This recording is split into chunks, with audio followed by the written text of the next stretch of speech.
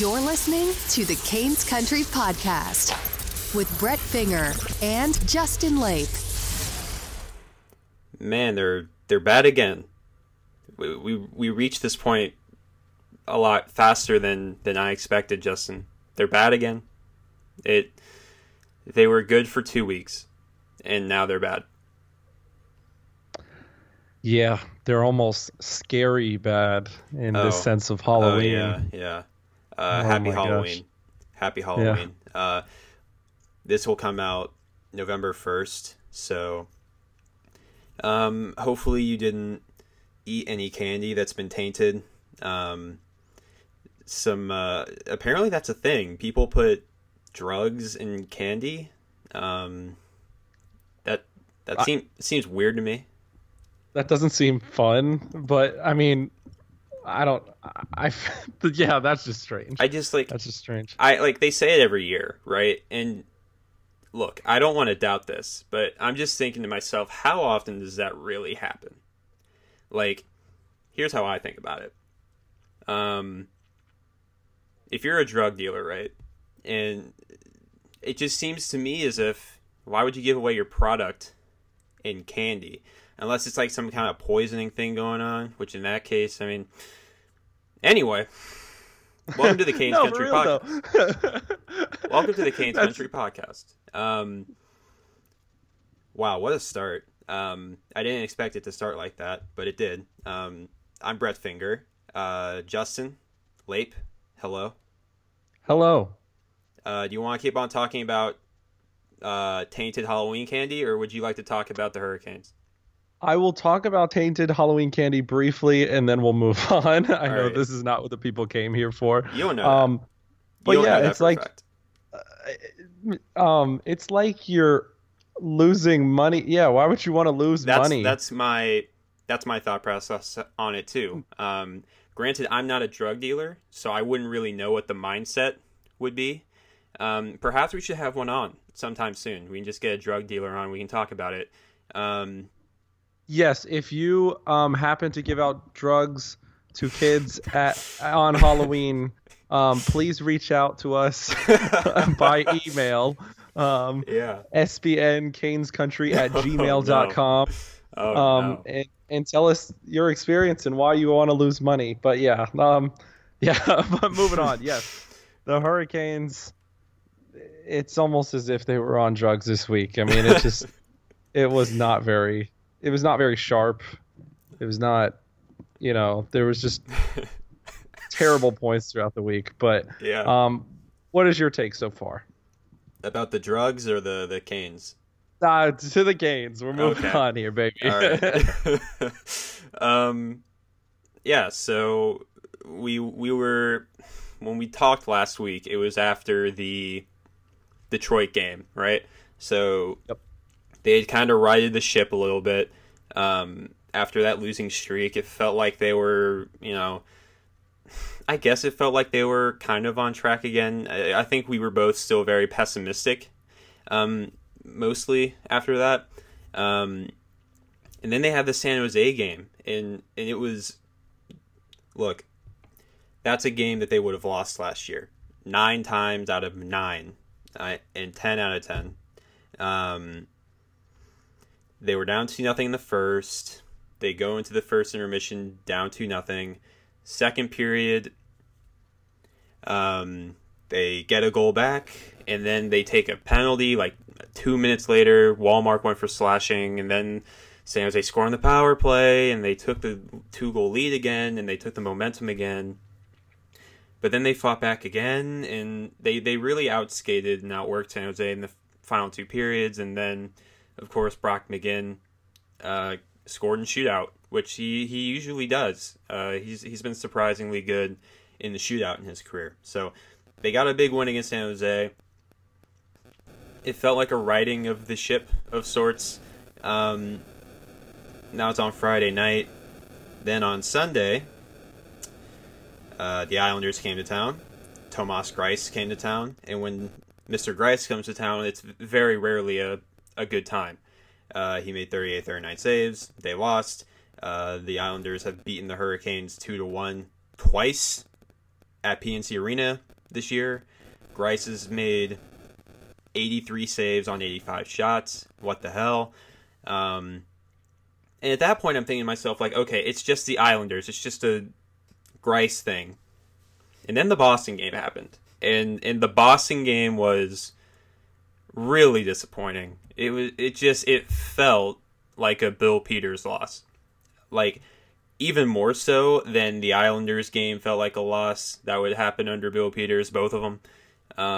The Colorado game that we talked about in last week's episode, the one that you were talking about a lot, about how it was just disappointing. That felt like a Bill Peters loss too.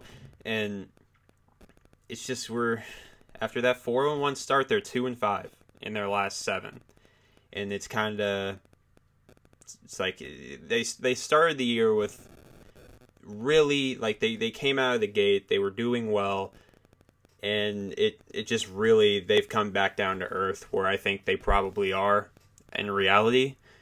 So a disappointing week. It's a disappointing week. What did you think about it? Yeah, I'm not willing to throw my hat in and, throw the towel in as well, on this team just yet. But the trend right now is not good. As you said, 2-5 in their last 7 games. They've scored 2 or fewer goals in 5 of those games, and those were all losses. In all of their 4 wins to start the season, they scored 3 or more. And then in all of those regulation losses, all those 5 regulation losses, the goaltenders have combined for an .894 save percentage. So, like, the stats aren't looking good as of late. I think you went from that real high when it came to the San Jose game. They battled back. That's the team you wanted to see. That's the team you saw at the beginning of the year. I know I say that as only being about 2 weeks ago, but that's the team that battled back. For example, it reminded me a lot of the New York Rangers game where they just kept going back and forth, back and forth, back and forth. And I mean, it was like they started terrible in that first period against the Sharks, and then they just turned it on in the second, and they their second period. Their second period was probably the best period they've had all year, and that's what I think. It was after one of their worst periods in the first period. Yeah, and the third period, I mean, they were about to score at the buzzer there, and they almost scored in overtime like 4 times. It seemed like could have scored like 7 goals that game. It was wild. And he was playing unbelievable that game, even though I don't think he factored in for a point at all. Nope. But he had breakaway chances. I mean, he was breaking up passes left and right. I mean, he was playing very well. So I know that he had that kind of hot start in the 4-0-1 streak, but I'm not willing to give up on him yet either. And then to get a shootout win is something this team definitely really didn't get under Bill Peters. I have to say I was pessimistic. I thought they were going to win it in overtime, frankly. I just thought they had the momentum, something was going to be different, and they were playing out of their mind. When it got to the shootout, I got nervous because I saw the personnel. I am not a favor of throwing Justin Williams first. Trip Tracy said, hey, this is a culture thing. He's to the show captain. it. And I'm like, okay, that's cool, but I'm trying to win games out here, man. You're so right. You're so right. Like that's like a movie thing. It's like, yeah, that's great. That's a great story if it works, but it's not gonna work. It's like it's like I mean, there was nothing he showed like that. He's got this dangle magic going on. I mean, he kind of just went up, kind of hesitated a little bit, and then tried to go 5-hole. But McGinn is another one. I have to say he scored the only winner. I don't know if I'm a fan of grabbing him second there. I'm glad that it worked out, but Sebastian Aho rings off the post on the third attempt, and if Brock McGinn misses there, I mean, I don't know. You go to sudden death and just things get even more trickier there. Yeah. I like the Brock McGinn move. I usually don't go in favor of like when a role player with not very good skill has like a great game and they get an expanded role in overtime and shootout. I'm usually not a fan of that. In this situation though, McGinn's actually been pretty good in the shootout in his career, and he might have been their best player against the Sharks. one thing that did confuse me though, during overtime, the trio on the ice was Dougie Hamilton, Justin Falk, and Brock McGinn. That was a trio in overtime. I've been petitioning for Dougie Hamilton to get more ice time nonstop on this podcast and elsewhere, but that was weird. That was a weird trio: McGinn, Falk, Hamilton. It was just weird. But yeah, I'm glad they were able to close that out, because at that point, I mean, that felt like a big win. That felt like a really important one. They improved to 6-3-1 on the season with that. The good feelings were there, and then the next two games happened. Yeah, the next two games definitely happened. In the thing that hurt the most was the Islanders' loss. We talked about this when we had Brian on the podcast. We kind of already discounted the Bruins game. Yeah. I think we kind of knew that either the Sharks or the Bruins was going to be a loss, or even both. Yeah. But again, this is the loss to the Islanders are the type of points when, if they're in a playoff spot come March, those are the ones you want back. And especially that they were only able to get 1 of 4 points from the Islanders in the month of October. I know the Islanders are going to come back down to earth. Yes, they're second in the division as of the recording of this podcast, which is just baffling. Yeah. But they're going to come back down to earth. They've had a hot start by a good line, and Thomas Greiss is playing out of his mind. I don't think anybody expected the Hurricanes' kryptonite to be Thomas Greiss. I mean, like, it's ridiculous. Can I read a stat to you? Yes, you can. I have it written down here. It's just a fun stat, and by a fun stat I mean it's absolutely absurd. So since March 14th, 2017, Thomas Greiss is 5-0-0 against the Carolina Hurricanes, and he has a .959 save percentage. That's really good and dominant against all other NHL teams in that same time span. He is 13-13-2 with an .889 save percentage. That's like 7 or 0.7 lower in save percentage than he is against the Hurricanes. So he's absolutely dominated the Hurricanes. And in reality, he is a .890 save percentage goalie. And I agree with you. Like, those games against the Islanders, if you're going to be a good team and you want to make the playoffs, like, you can't lose twice to the Islanders on home ice in the month of October. Like, and you were talking about the Islanders start. 2 of those wins came against the Hurricanes. So outside of the Hurricanes, they're pretty much 500 or a game under 500, and they're probably not in the playoff spot if they don't win those 2 games against the Hurricanes. So it all comes around to those 2 games, and I think it's okay. Like the Islander game, the both of them. If you get 3 of 4 points in those games, I don't think many people care about the Boston loss or the Colorado loss. Because then it's kind of like, okay, you've proven that you can beat the teams you need to beat. Those are really good teams. But they lost to the Islanders twice. Like, that's a problem. Yeah, it's definitely worrying. And again, November doesn't get very easy. There's some teams in there that they can take advantage of. You face off against Detroit again. I mean, you face a surprisingly struggling Florida team, which I didn't think was going to happen. And then you get the Islanders again, and you get, Montreal's playing kind of out of their mind. We'll see how they are when we meet them in late November. But I mean, outside of that, it's some pretty tough opponents, including, the Canes will take on the Coyotes tomorrow. And I don't know. They got to take advantage on this road trip and come out with 6 of 8, at least, maybe 5 of 8 it Yeah. should be solid enough. When you don't take advantage of games like the Islanders, it makes some of these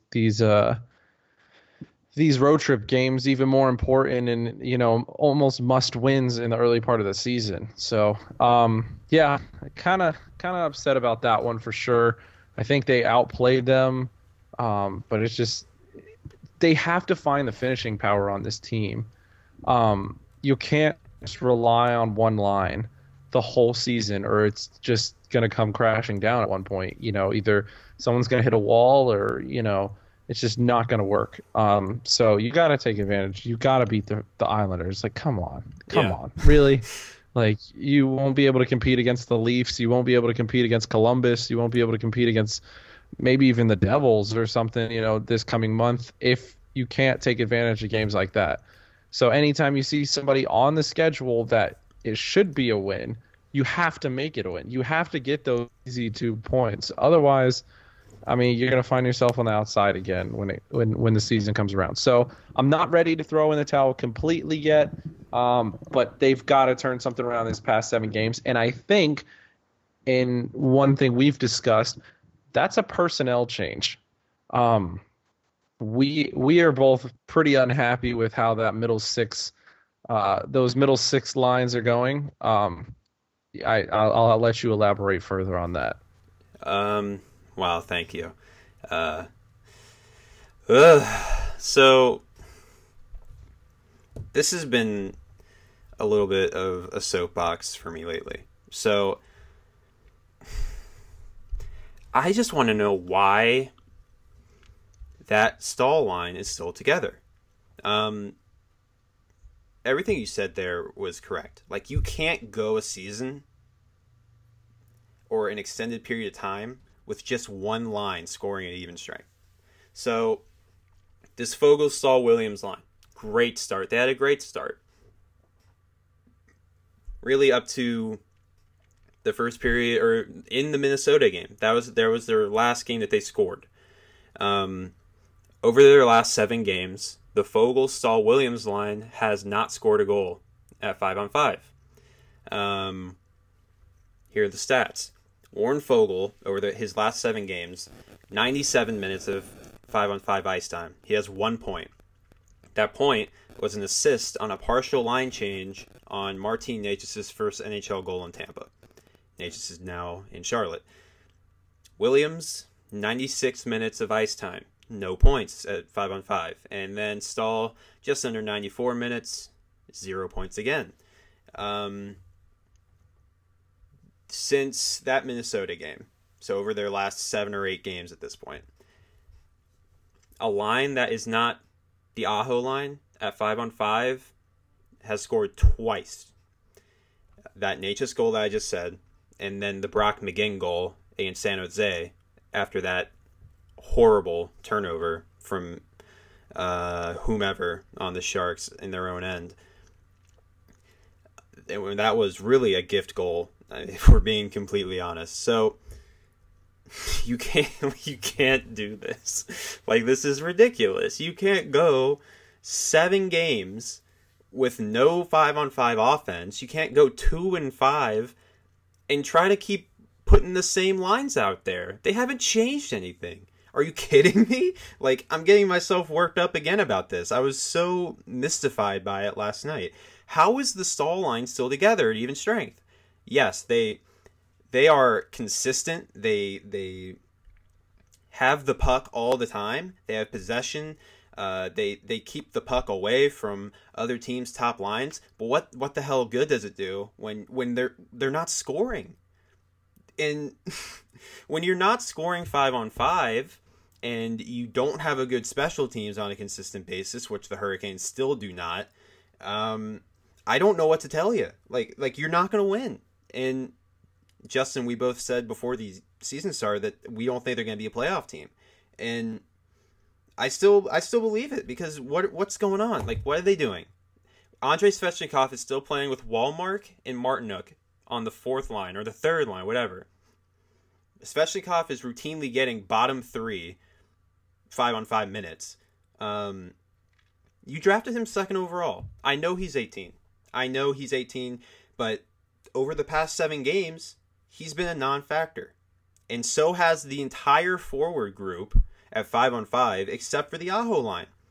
Like, I can't believe that nothing's been changed. Nothing. What'd they do? They called up Nicola Waugh and replaced him with, or they had Clark Bishop in there for 2 games. They put Nicola Waugh in there. Now Waugh's getting negligible ice time on the fourth line with McGinn and Zekov, which, I mean, whatever. I mean, they have good shifts every now and then, but they're not going to score goals.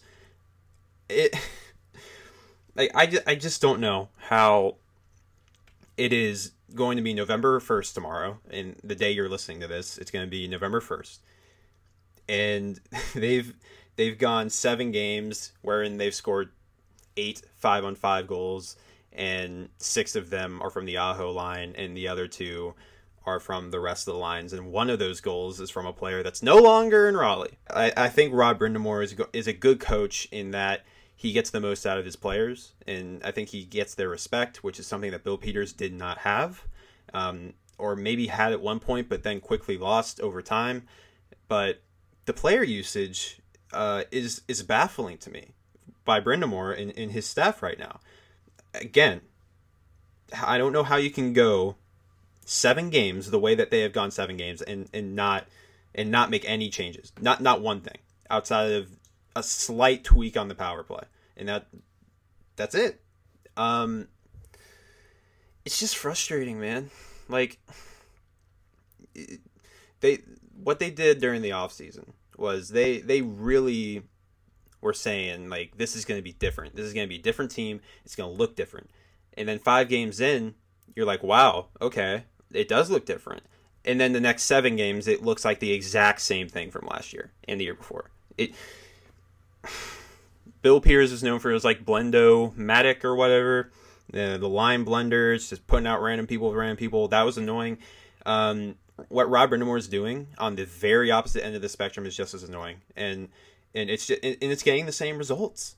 I just wonder how long they have to go being inept and totally incompetent at scoring goals at 5-on-5 before they finally decide to change something. Like, I get the whole let guys develop chemistry together, but it's costing them games, and they want to be a playoff team, and they're shooting themselves in the foot every night. And I'm sick and tired of seeing Justin Williams getting burned down the right wing, and it leads to a goal. Marchand had it in Boston, or against the Boston Bruins. In Tampa, the go-ahead goal for the Lightning was Justin Williams getting blown by, because he's 37 and he can't keep up, and you're using him so often. It's like, what do you expect? He's 37. You're giving him so much ice time. Maybe give more ice time to the guy who's 2nd overall pick, 18 years old, faster, better offensively, and actually do something. Just do something. Change something, because it's just the same. Yeah, I mean, the whole Svechnikov situation has just kind of gotten messy. I kind of sent a pessimistic text to you the other day about I don't even believe he's going to be a Calder finalist, and that's not through any fault of his own. That's through his usage. I mean, we're already, 10 games? I don't even know how many games in.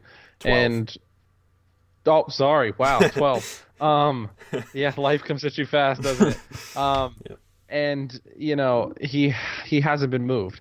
All through training camp, he was like, well, he's going to start lower and he's going to work his way up. And then he was afraid to put Martin Necas and Svechnikov together. Well, you know what? It might be time to call him up. And it might be time to move Svechnikov up, because it's not working. You're not giving him enough time to thrive. He's one of your most talented players. And I think this is the problem here, is this is such a progressive franchise where they value analytics and they're looking at new approaches to the game, and they're not going with the old school mentality, and they haven't really for a while. And I feel like Brind'Amour is almost bringing an old school mentality here by saying that he needs to earn his chops on the fourth line. Like, I'm not saying give him the first line with Aho and Teravainen. Like, if you don't believe he's ready for that, that's fine. But I actually think you're hurting his growth by sheltering him. He needs to be exposed to some of these better situations, and he just needs more time. He can't go on for a 35-second shift and then off the ice that quick. I mean, it's just not. He's not going to thrive that way. I mean, it's just been incredibly frustrating to see Justin Williams struggle. And I think Justin Williams does have a spot on this team. Yeah. I think, yes, you can still value culture, you can still value leadership, but at where his talents are at his age, he doesn't deserve second line role. And the last person to be upset by that, if he was to be moved down, would be Justin Williams, because that's the kind of guy he is. He would be fine with it. I'm sure he would, even if it's not like him and Brind'Amour are going to stop being friends or whatever. But I think that's it could almost be a problem that they are friends, because yeah. I mean, you got to make these tough decisions to get wins from your hockey team. And the first thing it starts with is moving Svechnikov up. If he stays on the third and fourth line, I really think it will hurt his development long term. I hope that that's not the case through most of the season. And I know that he's not eligible to be sent to Charlotte, so it's not a matter of giving him more time, kind of like Necas has been. Which, by the way, I expect, if not want / I guess, yeah, Necas will be called up after this weekend. Charlotte has 2 games this weekend, on Friday and Saturday, and I really feel like he's going to be called up after they get back from that road trip, or maybe even mid-road trip. I'd probably say after that road trip. So look for maybe sometime next week. I think it's time. I mean, he got his points, and he's playing well down there. Maybe he hasn't lit up the score sheet totally, but when you're struggling to score a 5-on-5, you need all your options on the table, and that's really to just utilize your young rookies. They're your most talented players probably in your franchise outside of Sebastian Aho and Teuvo Teravainen. I mean, I think it's time to just trust the youth a little bit more and give them more time. I like Martinook. I like Wallmark. I like those guys. They do have a role, but it's just they're, in some situations getting too much time, and you can't expect Andrei Svechnikov to thrive with Jordan Martinook on his wing. That's just not a pretty situation to be in. So, all in all, I mean, we could beat this dead horse forever, but it just, something needs to change over these next few games in terms of lines, and give it a little shuffle. I mean, obviously keep the one you want, together, and that's Ferland, Teravainen, and Aho. But, yeah, I mean, it's time. But, I mean, we're wrapped up through the month of October, and that means the Canes went 6-5-1. That ends up third in the Metropolitan. Right now, is that where you thought this team would be heading into the season? Is that where you expected them to be at the end of October? I think that's about right. I think we both predicted that that they weren't going to be a playoff team. But I think 6-5-1, like right around 500. I think that was reasonable. I didn't expect it to go necessarily the way it went, but yeah, I think it's right around where I would have thought. You? I didn't expect them to be there. No, I thought they were going to struggle through the month of October. I always thought they were going to catch fire in the later months, but hopefully this isn't them catching fire, quote unquote. Yeah, I expected the opposite. I kind of thought that they were going to come out really fast and then might hit some bumps, just because they're so young and they're so fast and energetic. It kind of like the brand of hockey they were playing really fit for like October hockey, like early October, where teams aren't playing defense yet, and you can kind of jump all over them. Jump all over other teams, and I think they did that with their youth and their speed. But now the teams are tightening up, and it's not the first week of the season anymore, and they're kind of back into the rhythm. It's starting to get a little bit tougher. So yeah, great start for Aho and Ferland. That whole first line's been excellent. Best player of the month on the Hurricanes, Justin. Who is it? I think easily you have to give it to Sebastian Aho. I mean, the assist streak is there. And I just think his value has just been so much more emphasized through this month and what he means to the franchise. I think, he's starting to get the national attention that, he truly deserves. And he's done it at the most opportune times. I think most importantly was that Minnesota game. I mean, he was, I think that was the game for me, like one of my most favorite Sebastian Aho moments. I mean, he took over the game and he just controlled play. And I mean, he was so valuable. So, easily player of the month for me. Now, worst player of the month. I was gonna go with a hot take for this, but I think I'll just go with the obvious, and that's Justin Williams. Outside of that game-tying goal, he really did nothing this month, except honestly hurt the play of this team. I know it may sound harsh, but I just a hot take, really truly believe it. He has cost this team some games. I'll say 2 of the 5 losses he could even be responsible. Oh man. Well, they've lost. All right, so maybe that was a hot take. They've lost 6 games total. Oh, yeah, okay, we're not including overtime, but okay. That's still a point. I mean, in the pointless games, you could say 2 of those are because he can't finish, and he can't help his teammates finish either. Yeah. So. Yeah. No, I really think that he was the worst player through the month. And I am not discrediting his off-ice contributions or, his voice in the locker room or anything like that. I think he's a heck of a guy. But this month he did not play well at all. So he is my worst player of the month.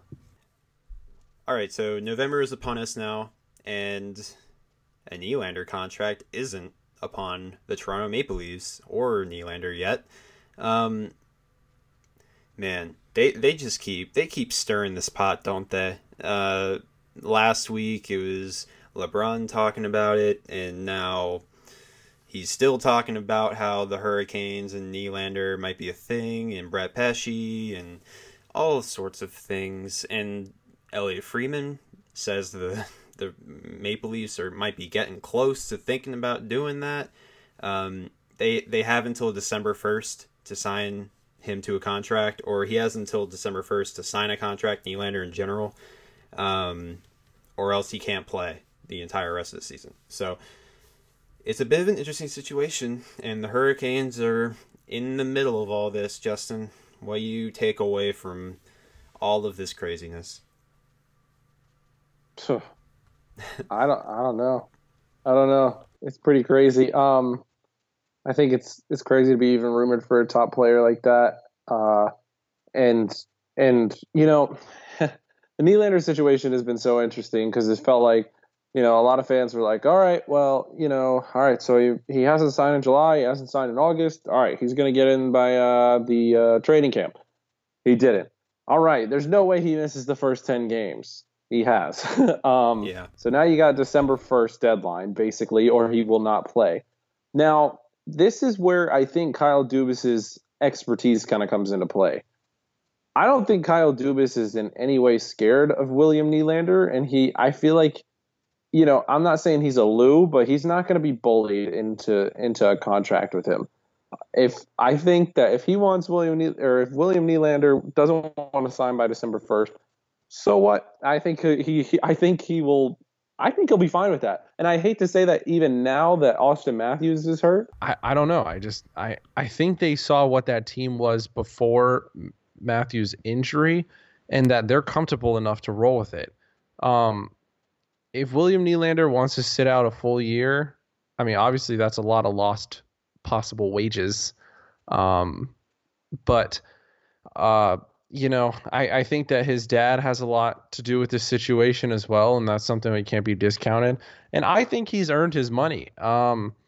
He's had 60 points in both of his seasons that he's played there, both full seasons he's played there.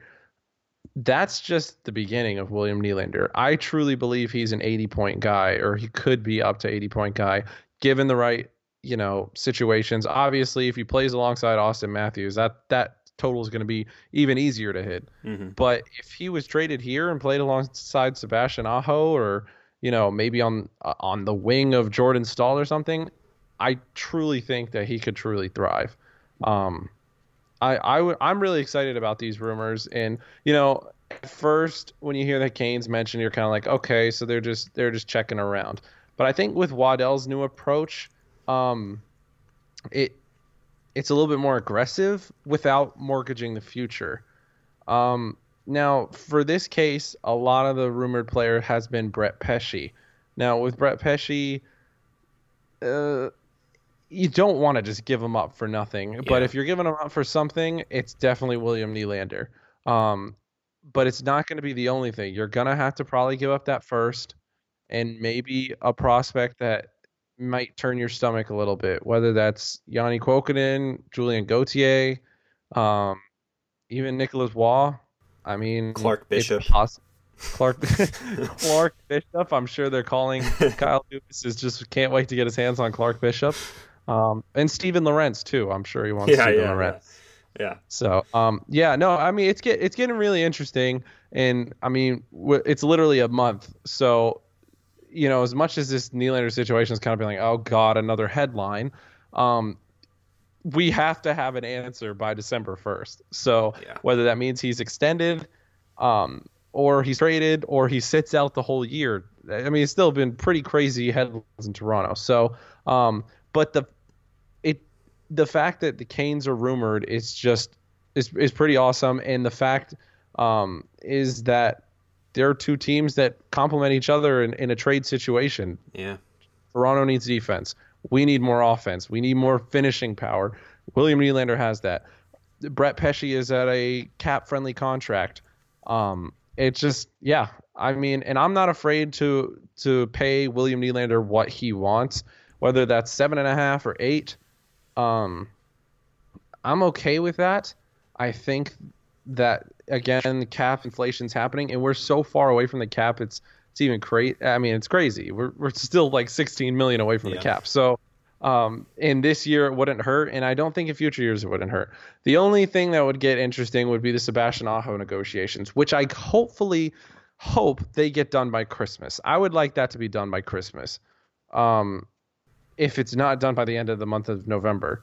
Again, in this crazy world, who knows? They could be signing it as we speak, and then this podcast will be outdated. I predicted last week that they were going to sign it in the next few weeks, and I'm sticking to that prediction. Yeah, so and that's an official report. Oh. I just got off the phone with your source, Hari Aho, his father. He's like, Brett, it's happening, man. I was like, all right, Brett. What's happening, man? I've seen your tweets, man. They're pretty good, man. Yeah. But because he liked my tweets, he decided to call me and give me the inside scoop, Yeah, and I mean, the thing that LeBron said is they're one top 6 forward away. I truly believe that. I think the goaltending will figure itself out. Scott Darling still looked good in the Boston game, despite it being his first game back against one of the toughest teams in the East. I'll give him a round of applause for that. I mean, 3 goals. I'm glad it wasn't. I predicted a 4-1 loss. So you did. But no. Again, this Nylander situation, I'm excited. I'm going to stay tuned to the headlines for sure. But if anything, he's either re-signing in Toronto or he's headed here. I don't see any other option that makes sense for Toronto. I think it's either he re-signs there, he either gets bullied into what Dubas wants for his contract on a short-term deal. I know he spoke on all, Sportsnet and all this stuff about how he wanted a long-term deal for Nylander, and he said, we're going to get it done.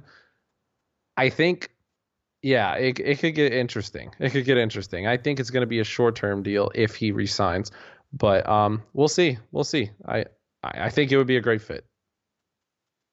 The only thing I'm going to say about this is Ferland, Aho, Teravainen, Nylander, Staal, Svechnikov. All right, I'm just saying. Let's move on. That's pretty good. It's a pretty good power play unit too. What's that? What's that? You want Fogle, Natchez, Williams as your third line? Interesting. Wow. That's a line that could probably work pretty well together. It sounds like 3 lines that could maybe We're pretty And a down. fourth Ooh, line that's crazy. with Jordan Martinook, Lucas Wallmark. I mean, that's not a bad fourth line.